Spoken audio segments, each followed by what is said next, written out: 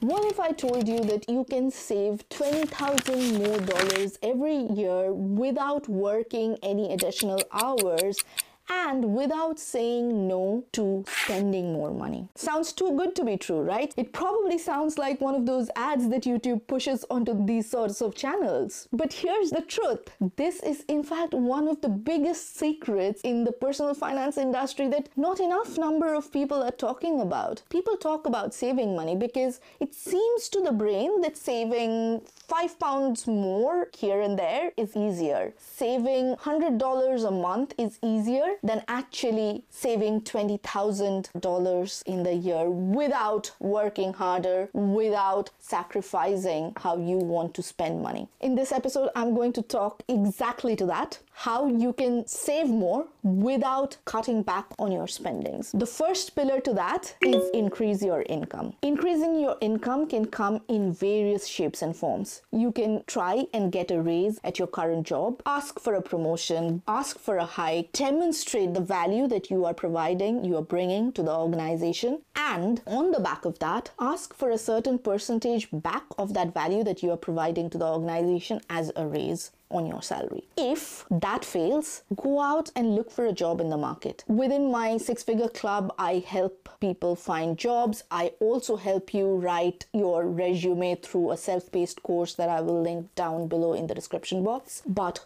go find a job. Finding a job is actually one of the hardest things that you will do, especially as you grow up in your career, because you have other liabilities in your life, probably family to look after, probably your work pressure has increased as well.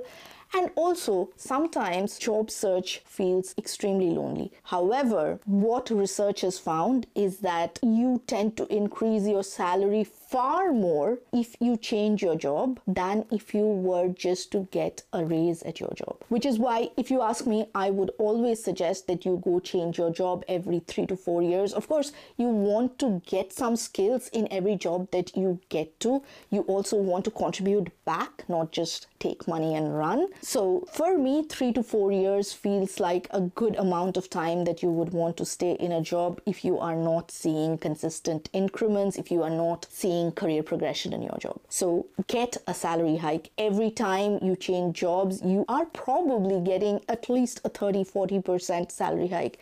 In many cases, my students have gotten 50, 60, in some cases 100% salary hikes, which is unheard of. But there are some people in the community who are extremely talented, not saying that that's everyone. They are absolute outliers. However, there are some people for whom this has been possible. The next thing you could do is start a side hustle. Now, if getting more money through the door was your primary objective and saving all of that, I would highly encourage you to go and look into side hustles. These could be mowing someone's lawn all the way to delivering something on Uber Eats or driving an Uber. You could get super creative with this. One of my favorite side hustles back in the day was to create written content for entrepreneurs, influencers, and so on. So I have produced tons and tons of website content, SEO content. And in fact, that is something that I believe I have spoken about in a previous episode. But there's this caveat that I will draw between side hustles and business. Side hustles are generally something that you want to do to get more money through the door. Businesses, however, are something that you want to build. So with side hustles, you keep all profits. With businesses, however, you want to channel in some of the profits and probably initially all of the profits back into the business and then some more to grow it to a particular level. And once it gets there, you are still continually reinvesting. The percentage share might vary year by year as you plan your financial projections and so on. However, with a business, this is slightly different. If you want to save